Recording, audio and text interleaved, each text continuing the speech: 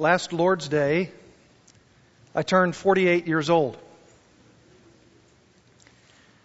And because of that, I have been doing a lot of thinking, a lot of meditating, a lot of reflecting on the last 48 years of my life.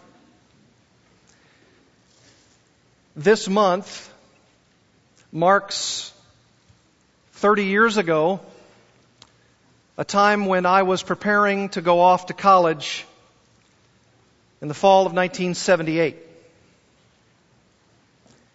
It was a time of uncertainty. It was a time of nervousness. It was a time in which, as an unbeliever and not having come to Christ until my freshman year in college, about halfway in between, did I begin to understand all of the challenges that I would face as a collegian at Arkansas State University.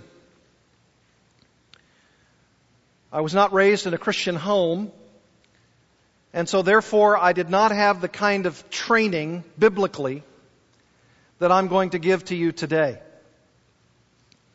And so that has caused me in my own life to think about and to reflect upon the absolute importance of biblical training by parents toward their young people, their children. I also recently had a conversation that caused me to think even more about these things. I talked with a friend of mine who's a church leader of a large church here in West Little Rock, and he told me that their church on a particular Sunday began to broach the subject of sexual sin, sexual immorality, promiscuity, pornography. And apparently after the teaching time, there was a survey handed out, and the congregation filled out the survey, and this friend of mine told me very disturbingly that 8 out of 10 men who filled out the survey from this very large church in West Little Rock, 8 out of 10 indicated that they had at least at some point in their life involved themselves in pornography. 8 out of 10. And that well over 50% of them had recently delved into pornography. That it wasn't just something of their past. There was also a disturbing percentage of females who were also viewing pornography. He indicated to me that there were even people, based upon the survey and the questions, that said, 8 of them apparently, that they were even at that moment contemplating committing adultery against their spouse. And that really, really jolted me. Because as I heard the rehearsing of those percentages, I realized again and again and again that it is only by the grace of God that I myself am standing here today as your pastor-teacher who is above reproach in this area of sexual sin, but one who came from, as I'm sure many of you have, a non-Christian home, and who 30 years ago was entering college as a young person, facing the kind of temptations that have only exponentially brought ourselves to our own day. This is a major topic, and because of that, I did not want to preach that message tonight, but wanted to expose as many of you this morning as I could to the title and the substance of a message that I want to bring to you from Proverbs chapter 23. And I'd like to invite you to turn there. Proverbs chapter 23. In a message I'd like to title, The Joy of Seeing My Children Walk in the Truth. The joy of seeing my children walk in the truth.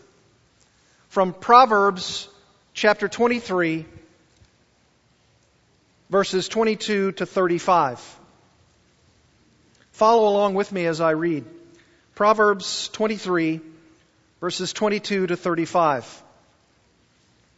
King Solomon writes to his sons, and he says, "Listen to your father who begot you, and do not despise your mother when she is old. Buy truth, and do not sell it. Acquire wisdom and instruction and understanding. The father of the righteous will greatly rejoice, and he who sires a wise son will be glad in him. Let your father and your mother be glad, and let her rejoice who gave birth to you. Give me your heart, my son, and let your eyes delight in my ways. For a harlot is a deep pit, and an adulterous woman is a narrow well. Surely she lurks as a robber, and increases the faithless among men. Who has woe? Who has sorrow? Who has contentions? Who has complaining? Who has wounds without cause? Who has redness of eyes? Those who linger long over wine. Those who go to taste mixed wine. Do not look on the wine when it is red, when it sparkles in the cup, when it goes down smoothly. At the last it bites like a serpent and stings like a viper. Your eyes will see strange things, and your mind will utter perverse things, and you will be like one who lies down in the middle of the sea, or like one who lies down on the top of a mast. They struck me, but I did not become ill. They beat me, but I did not know it. When shall I awake? I will seek another drink."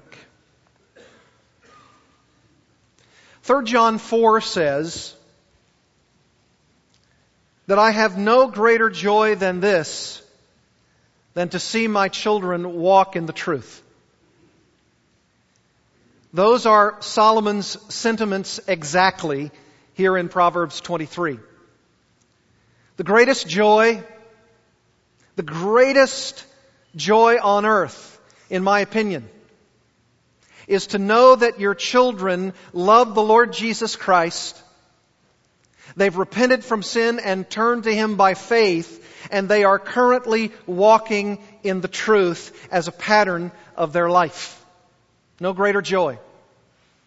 Especially no greater joy for someone like me who was not raised in a Christian family and who for the last 30 years has, by the mercy of Christ, been brought to Him by faith, so that when it was the Lord's time for Beth and me to have these 8 children of ours, I could be in Christ.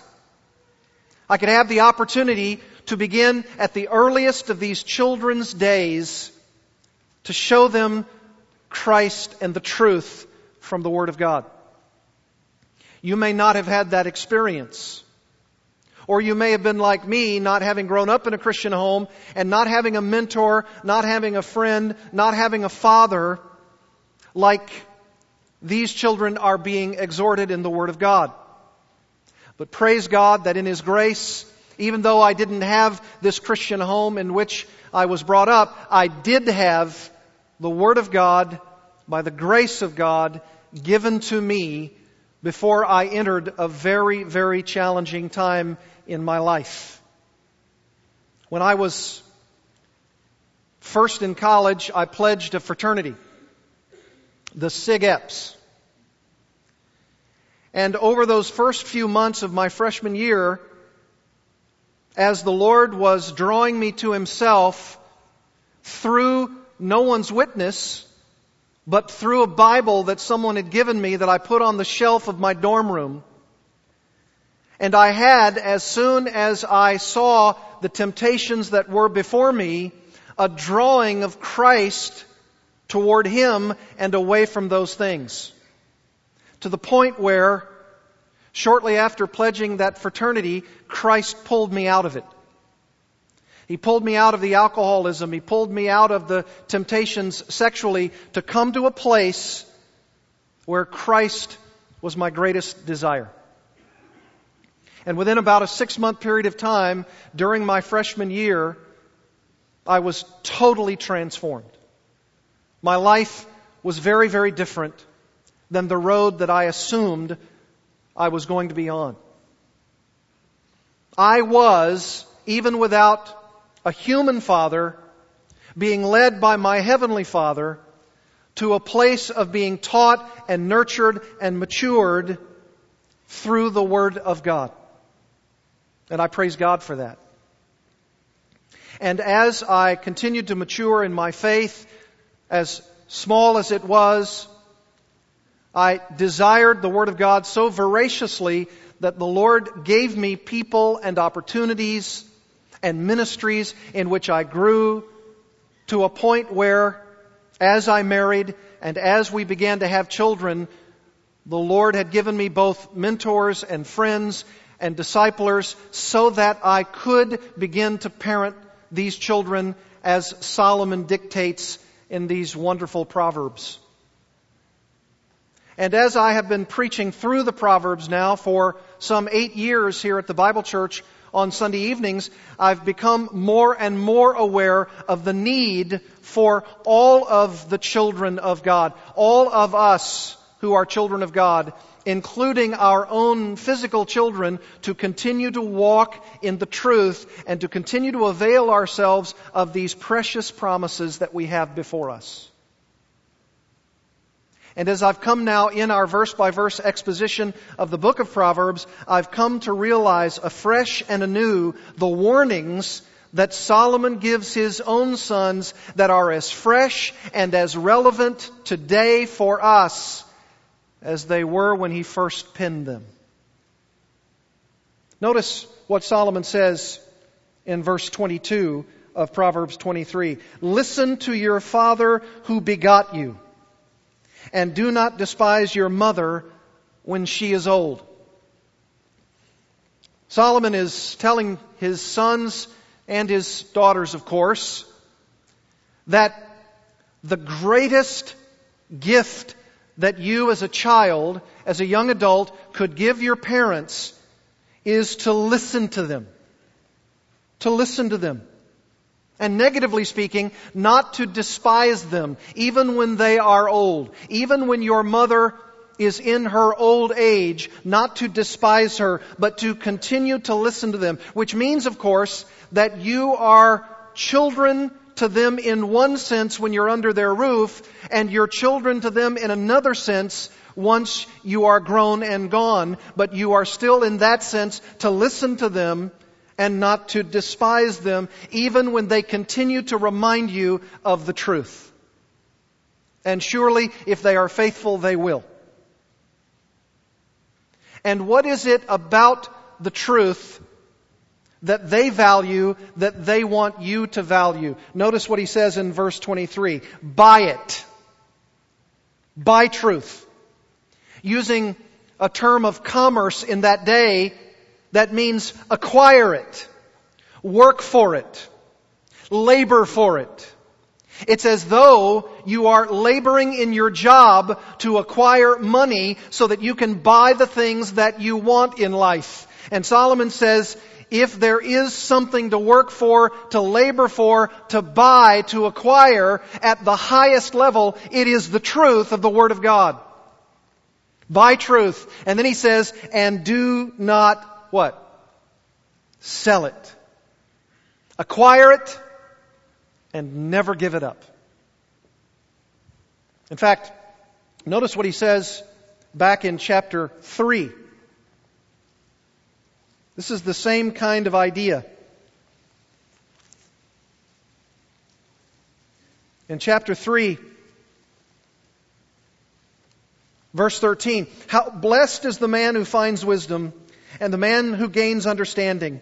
For her profit is better than the profit of silver, and her gain better than fine gold. She is more precious than jewels, and nothing you desire compares with her. You know, if there's something that you ought to work hard for in your job, it ought to be to acquire something that's greater than gold, that's greater than silver, that is greater than precious jewels, because nothing can compare to her. And what is it? Lady Wisdom. The wisdom of the Word of God. Long life, verse 16, is in her right hand. In her left hand are riches and honor. Her ways are pleasant ways, and all her paths are peace. She is a tree of life to those who take hold of her, and happy are all who hold her fast. The Lord by wisdom founded the earth. By understanding He established the heavens. By His knowledge the deeps were broken up and the skies dripped with dew. My son, let them not vanish from your sight. Keep sound wisdom and discretion, so they will be life to your soul and adornment to your neck. Then you will walk in your way securely, and your foot will not stumble. When you lie down, you will not be afraid. When you lie down, your sleep will be sweet. Do not be afraid of sudden fear, nor of the onslaught of the wicked when it comes, for the Lord will be your confidence and will keep your foot from being caught. That's something you want to buy. That's something you want to acquire. And you never, my friends, want to sell this. Ever. No matter how tempted you are about those things which make it appear on a human level to be more valuable than the wisdom of the Word of God. Don't be fooled. Look at chapter 4, verse 1. Hear, O sons, the instruction of a father. Listen to the pathos in Solomon's voice. And give attention that you may gain understanding. For I give you sound teaching. Do not abandon my instruction. When I was a son to my father, and who was Solomon's father? David. Tender and the only son in the sight of my mother. And who was his mother? Bathsheba. Then he taught me and said to me, this is what David said to Solomon, let your heart hold fast my words, keep my commandments and live. And then here it is, verse 5, acquire wisdom, buy wisdom, acquire understanding, buy it. Do everything you can to work for it so that when you get the wages that you need, you are able to buy this. Do not forget nor turn away from the words of my mouth. Do not forsake her, that is wisdom, and she will guard you. Love her and she will watch over you. The beginning of wisdom is what? Acquire it. That's the beginning of it.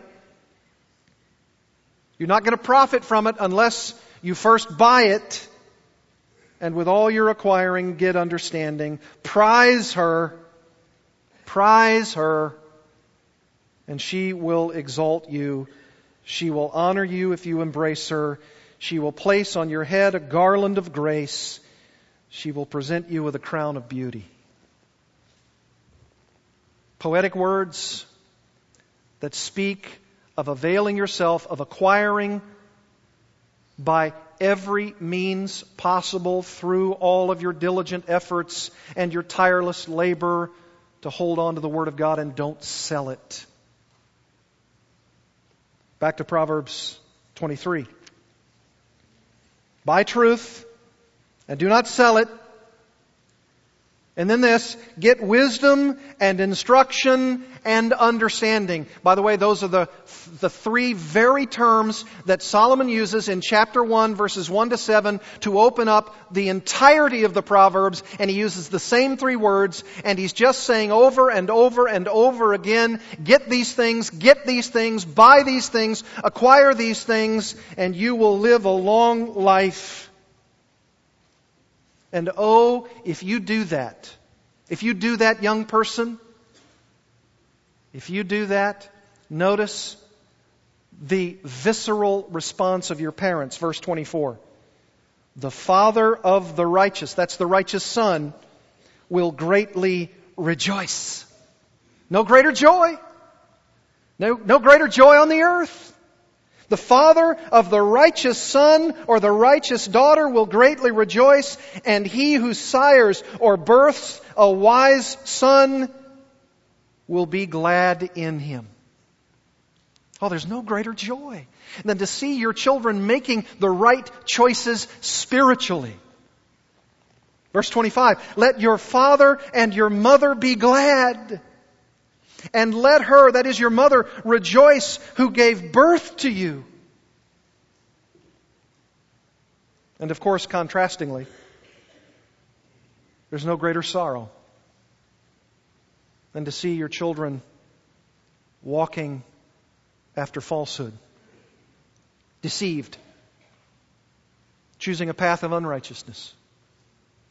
No greater sorrow. And what would it be?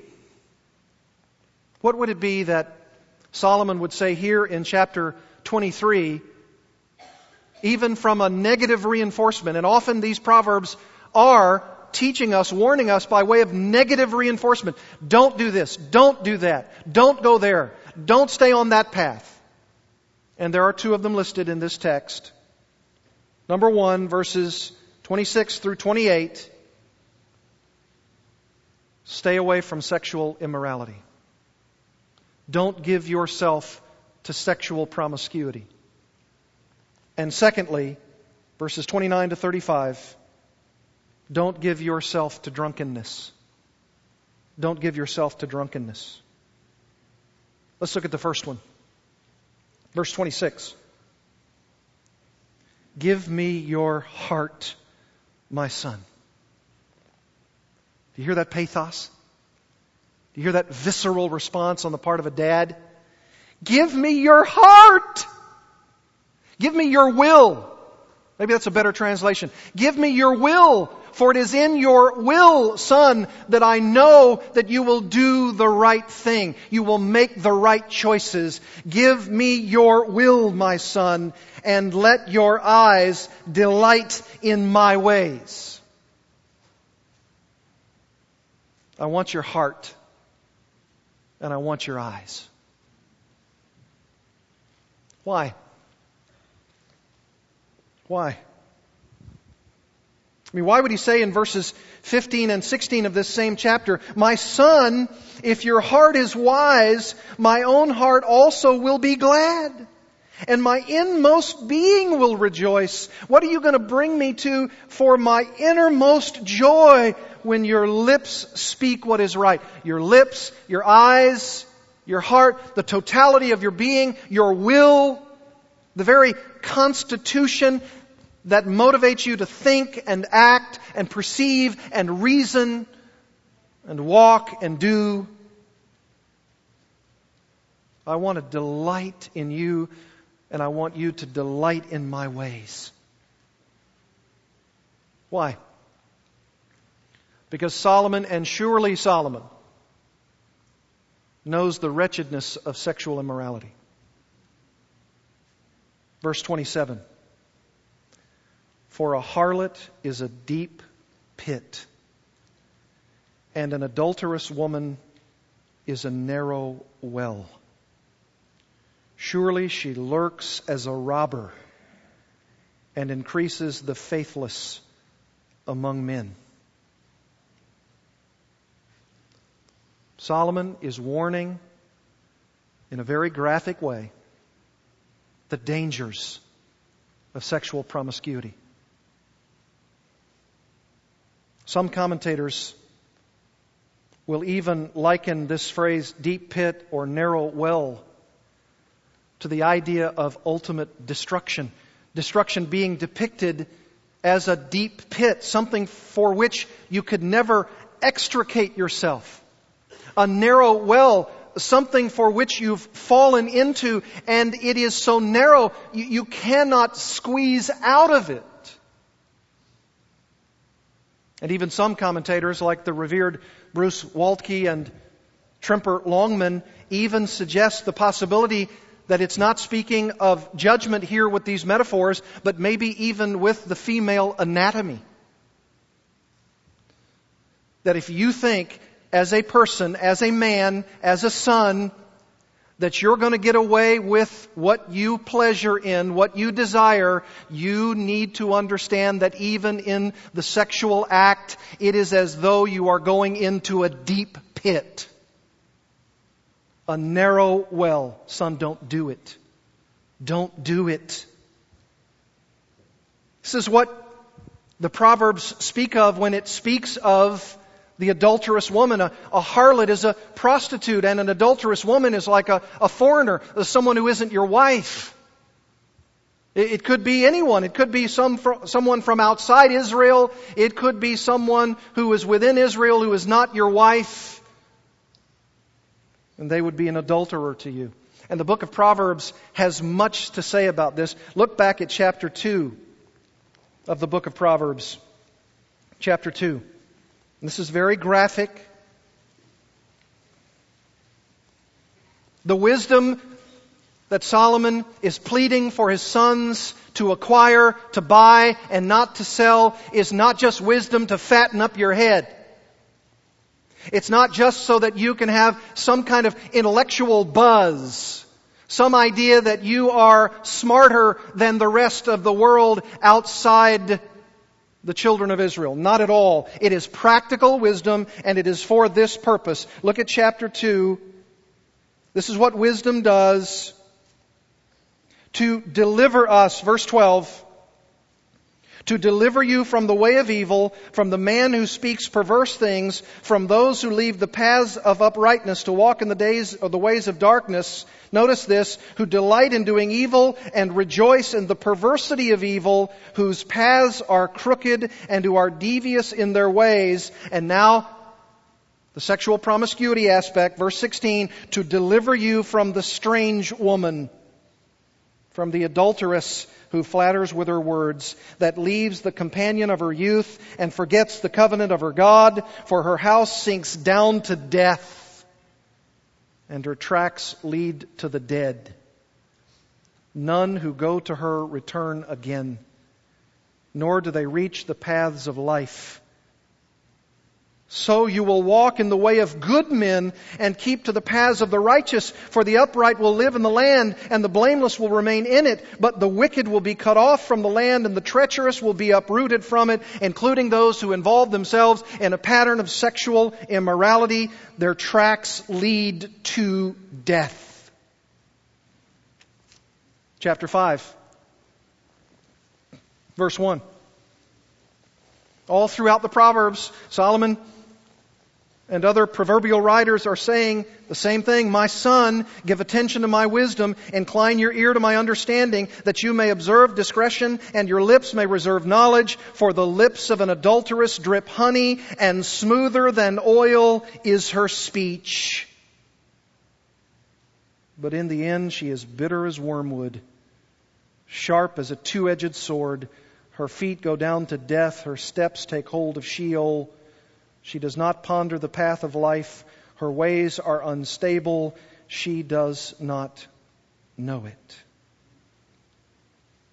Now then, my sons, verse 7, listen to me and do not depart from the words of my mouth. Keep your way far from her and do not go near the door of her house. Don't even go near it, son. Or you will give your vigor to others and your years to the cruel one, and strangers will be filled with your strength, and your hard-earned goods will go to the house of an alien. Remember what you are buying. Remember what you are acquiring. Don't give it up so easily. And you groan at your final end when your flesh and your body are consumed, and you say, how I have hated instruction, and my heart spurned reproof. I've not listened to the voice of my teachers, nor inclined my ear to my instructors. I was almost in utter ruin in the midst of the assembly and congregation. Chapter 6.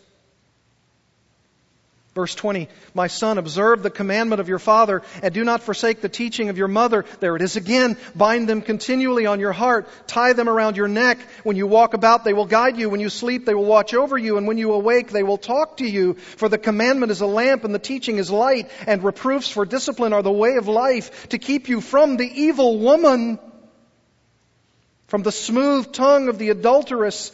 Do not desire her beauty in your heart, nor let her capture you with her eyelids. For on account of a harlot, one is reduced to a loaf of bread, and an adulteress hunts for the precious life. She's hunting for your life. She's hunting for your precious life. And then rhetorically, verse 27, can a man take fire in his bosom and his clothes not be burned? The answer is, of course not. Of course he'll be burned. Or can a man walk on hot coals and his feet not be scorched? Of course they'll be scorched. So is the one who goes in to his neighbor's wife. Whoever touches her will not go unpunished. Men do not despise a thief if he steals to satisfy himself when he is hungry, but when he is found he must repay sevenfold. He must give all the substance of his house. In other words, if someone is stealing, someone might be able to understand that because he's hungry, because he must eat, because it's biologically necessary. But even though he steals to satisfy his hunger, he's going to have to repent. He's going to have to turn. He's going to have to pay back. He's going to have to give restitution. Everybody understands that. But, verse 32, the one who commits adultery with a woman is lacking sense. In other words, you have your own wife. Why are you looking for someone else? He who would destroy himself does it. Commits adultery. Wounds and disgrace he will find. And this very, very harrowing verse, and his reproach will not be blotted out. Lasting reproach. And what happens with the woman's husband? You think he's just going to let you do what you want to do with his wife? Wounds and disgrace he will find. His reproach will not be blotted out, for jealousy enrages a man. The man who is standing by while you violate his wife, he will not spare in the day of vengeance. He will not accept any ransom. It's not like the guy who's a thief. It's not like he can repay back sevenfold. You violate somebody else's wife, and he will not accept any ransom, nor will he be satisfied though you give many gifts. Why? Because you violated his wife. This is why Solomon is so emotionally involved in warning his son in chapter 23. Don't do this. Chapter 7. Bind this teaching again on your fingers, verse 3. Write them on the tablet of your heart. Say to wisdom, you're my sister, and call understanding your intimate friend, that they may keep you from an adulteress, from the foreigner who flatters with her words. And here's the temptation, verse 6. For at the window of my house I looked out through my lattice, and I saw among the naive, the undiscerning, and I discerned among the youths a young man lacking sense, passing through the street near her corner, and he takes the way to her house. That's his first mistake.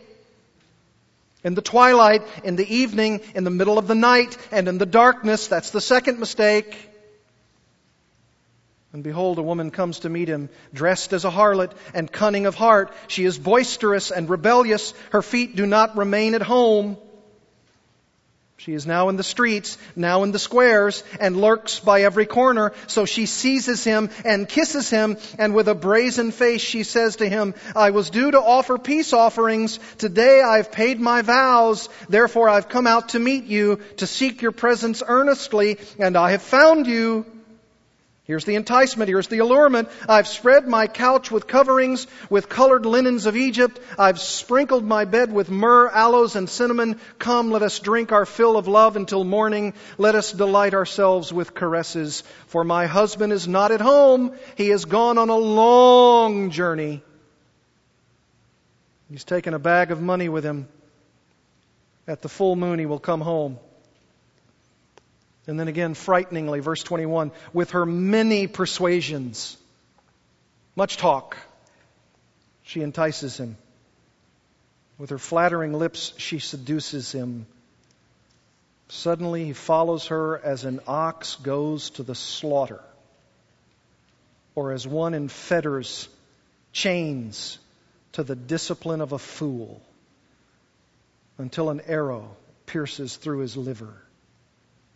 As a bird hastens to the snare, so he does not know that it will cost him his life.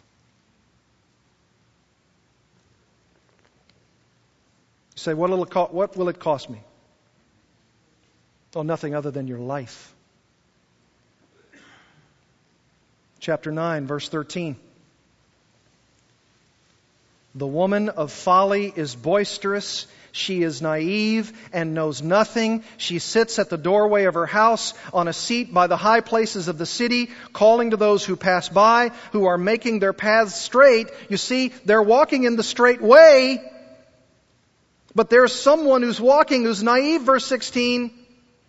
And she says, whoever is naive, let him turn in here. And to him who lacks understanding, she says, and here's the euphemism for sexual immorality, stolen water is sweet, and bread eaten in secret is pleasant. But he does not know the dead are there, that her guests are in the depths of Sheol. Oh, come here to Hotel Death. Come here to the naive inn. And he goes right in. And he doesn't realize that it's not a hotel for fun and frolicking. It's the hotel for death. Every guest is a walking dead man. My friends, Proverbs 23:28 says, surely she lurks as a robber. She's going to steal your soul, and increases the faithless among men. You know what that means? You're trading your faith in God for sexual pleasure. You'd rather have sexual gratification as over against your faith in Christ, as over against your belief in Christ, as over against your trust in Christ. Is it worth it? Is it worth it? Because her job is to rob you of your soul and to create yet another faithless man. I don't think that's worth it. And Solomon says, give me your heart, my son, and let your eyes delight in my ways. Now you know why he brings up the concept of eyes. Because here the man has an opportunity to put his eyes on the right, on the straight, on the narrow, on the path of righteousness, and his eyes will be forever tempted to look beyond the path so that he sees nothing but a sensuous woman for whom he could have his delights and his caresses and his pleasures, except of course that it will cost him his life and that he'll be robbed. And he'll end up being yet another casualty with a shipwrecked faith. There's a second warning that Solomon begins in verse 29 with a series of questions. Who has woe? That is, who has the potential for danger? Who has sorrow? That is, who has angst? Who has contentions? That means who has quarrelings? Who has complaining? That means someone who is belly aching. Who has wounds without cause? That is, who has bruises uninitiated by them, and who has redness of eyes? Who? Rhetorical questions. Who? Here's the answer, verse 30. Those who linger long over wine. That's who has woe. That's who has sorrow. That's who has contentions. That's who has complaining. That's who has wounds without cause. That's who has the redness of eyes. Those who linger long over wine. Translate drunkenness. Drunkenness. Lingering long over wine equals drunkenness. And the end of verse 30, those who go to taste mixed wine. We could say today in our parlance, mixed drinks. Strong drink, which is forbidden in the Word of God.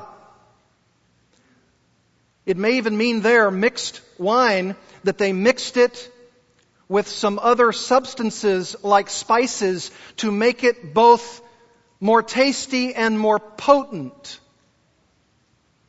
You see, even all the way back here and before Solomon's days, there were people who were concocting drinks in which to have a buzz and a potency that gives them exhilaration. We go from sexual gratification to mental intoxication.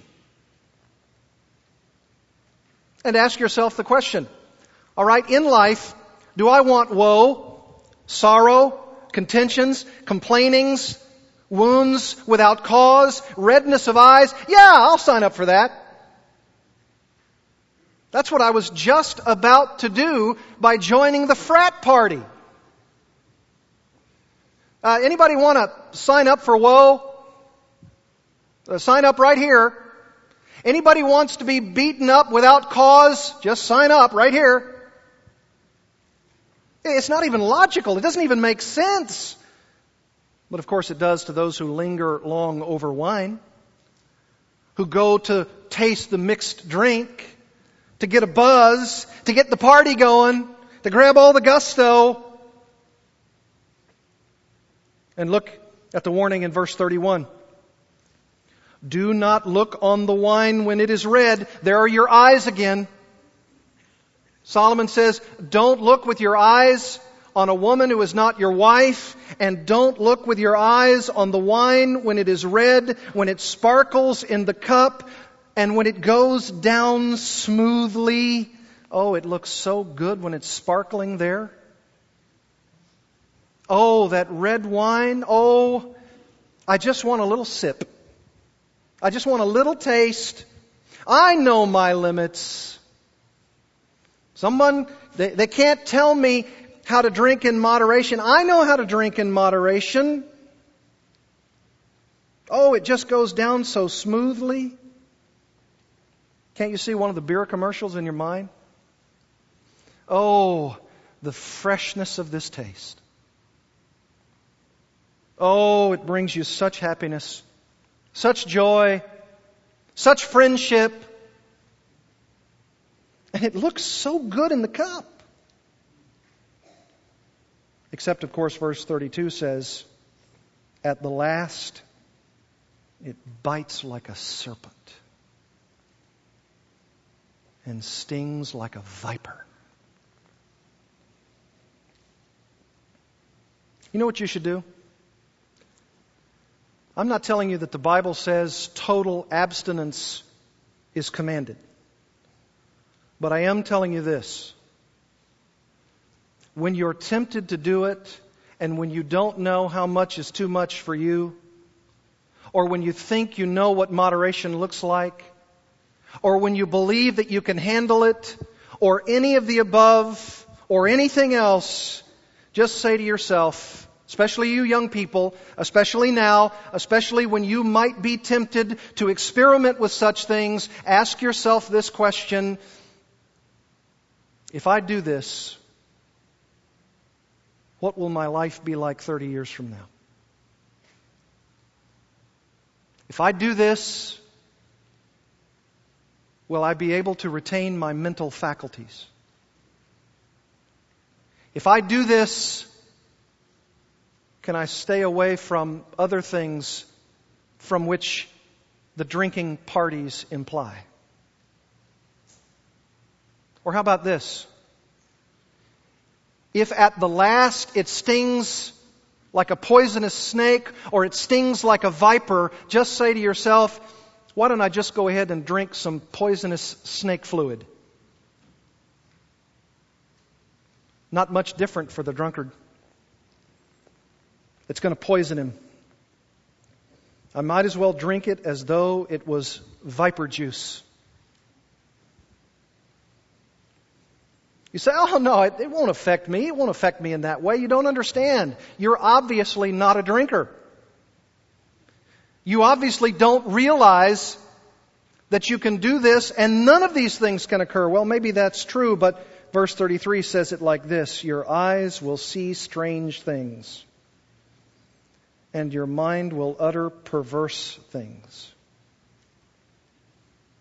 Again, I can just hear the sign-up sheet.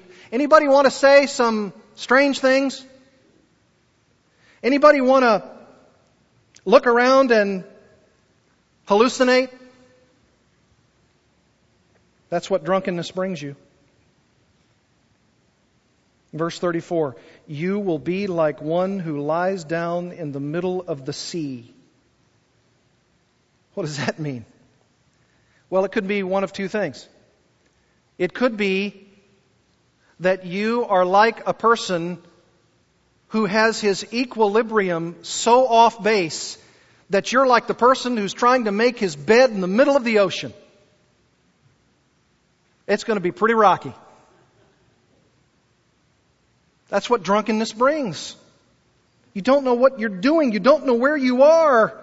You'll be like the one who lies down in the middle of the sea. Or maybe that's euphemistically saying you're going to die right in the midst of the ocean of your alcohol. You know, as we would say today in our own language, he died in the bottle. Or like one who lies down on the top of a mast. You've seen it and I've seen it. Some crazy fool who goes up in some high place because he's buzzed, he's drunk, he's out of his mind, he doesn't know what he's doing, and he's on a ship and he crawls right up to the crow's nest, right in the midst of a raging storm. And he thinks he can hold on. Or maybe that's saying it's like a man who's trying to sleep on a ship that's being tossed to and fro. He's up high. He can't figure out a way to get down. He's out of his head and doesn't know what to do. Verse 35. This is incredible. They struck me, but I did not become ill. I mean, I became a living punching bag. They beat me, but I did not know it.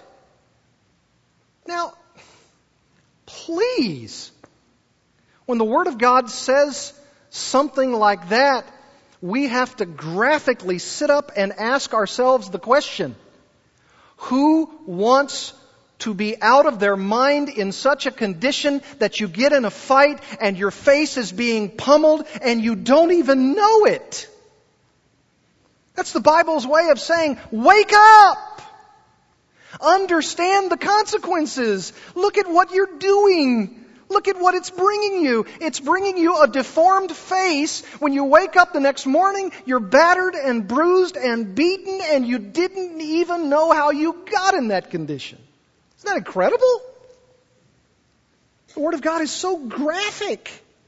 And yet, you'd think the person would say, okay, enough. I'm going to stop that drinking because look at what it's bringing me. I can't believe the absurdity and the stupidity of my choices. I'm going to put this drunkenness away from me forever. No. The end of verse 35. When shall I awake? When will I get up? And what will I think next? I'll seek another drink. That's the lust of drunkenness. Did you notice also that the Bible nowhere in any of these places that I've read, and certainly in this text, calls this a disease? It's a lust. It's a desire. Now, yes, it does have physical consequences. And yes, it is physically debilitating. And yes, you may even have some help to be strapped down and to be physically weaned off of such things. But the bottom line is this: the mentality of the person that is their responsibility, as though when they awake they're just looking for another drink, is sin. And don't confine this to Solomon and his perspective. Look with me at Isaiah chapter 5 as we close. Isaiah chapter 5. Listen to the woes of the wicked. Who has woe? Verse 11, Isaiah 5:11. Woe to those who rise early in the morning that they may pursue strong drink, who stay up late in the evening that wine may inflame them. Their banquets are accompanied by lyre and harp, by tambourine and flute, and by wine. That's the party. Are you coming to my party? We're going to have some liquor there. We're going to have some music. It's going to be great. But they do not pay attention to the deeds of the Lord, nor do they consider the work of His hands.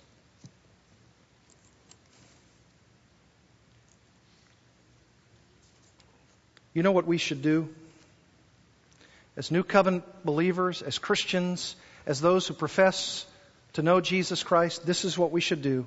Romans chapter 13, verse 13. Don't leave here today without knowing exactly what you should do. Here's what you should do. Romans 13:13. Let us behave properly as in the day, not in carousing and drunkenness, not in sexual promiscuity and sensuality, not in strife and jealousy, but put on the Lord Jesus Christ, and make no provision for the flesh in regard to its lusts. Put on Christ, my friends. Put on Christ. Believe in Him. Repent of sexual immorality. You may be here today and you say, my life is awash in sexual immorality. My life is filled with drunkenness. My life is a partying life. My life is filled with those things. And the Word of God comes sharply to you and it says, put on the Lord Jesus Christ. Put Him on. That is, believe in Him. Repent of your sin. Turn to Him. Place your confidence and trust in Him and Him alone. Put Him on and make no provision for the flesh in regard to its lusts. Let's bow together in prayer. Oh, Father, if it weren't for your grace, all of us would be involved in all kinds of sins. Even patterns of sin like this, like sexual immorality and drunkenness. Oh, and your Word is so graphically clear.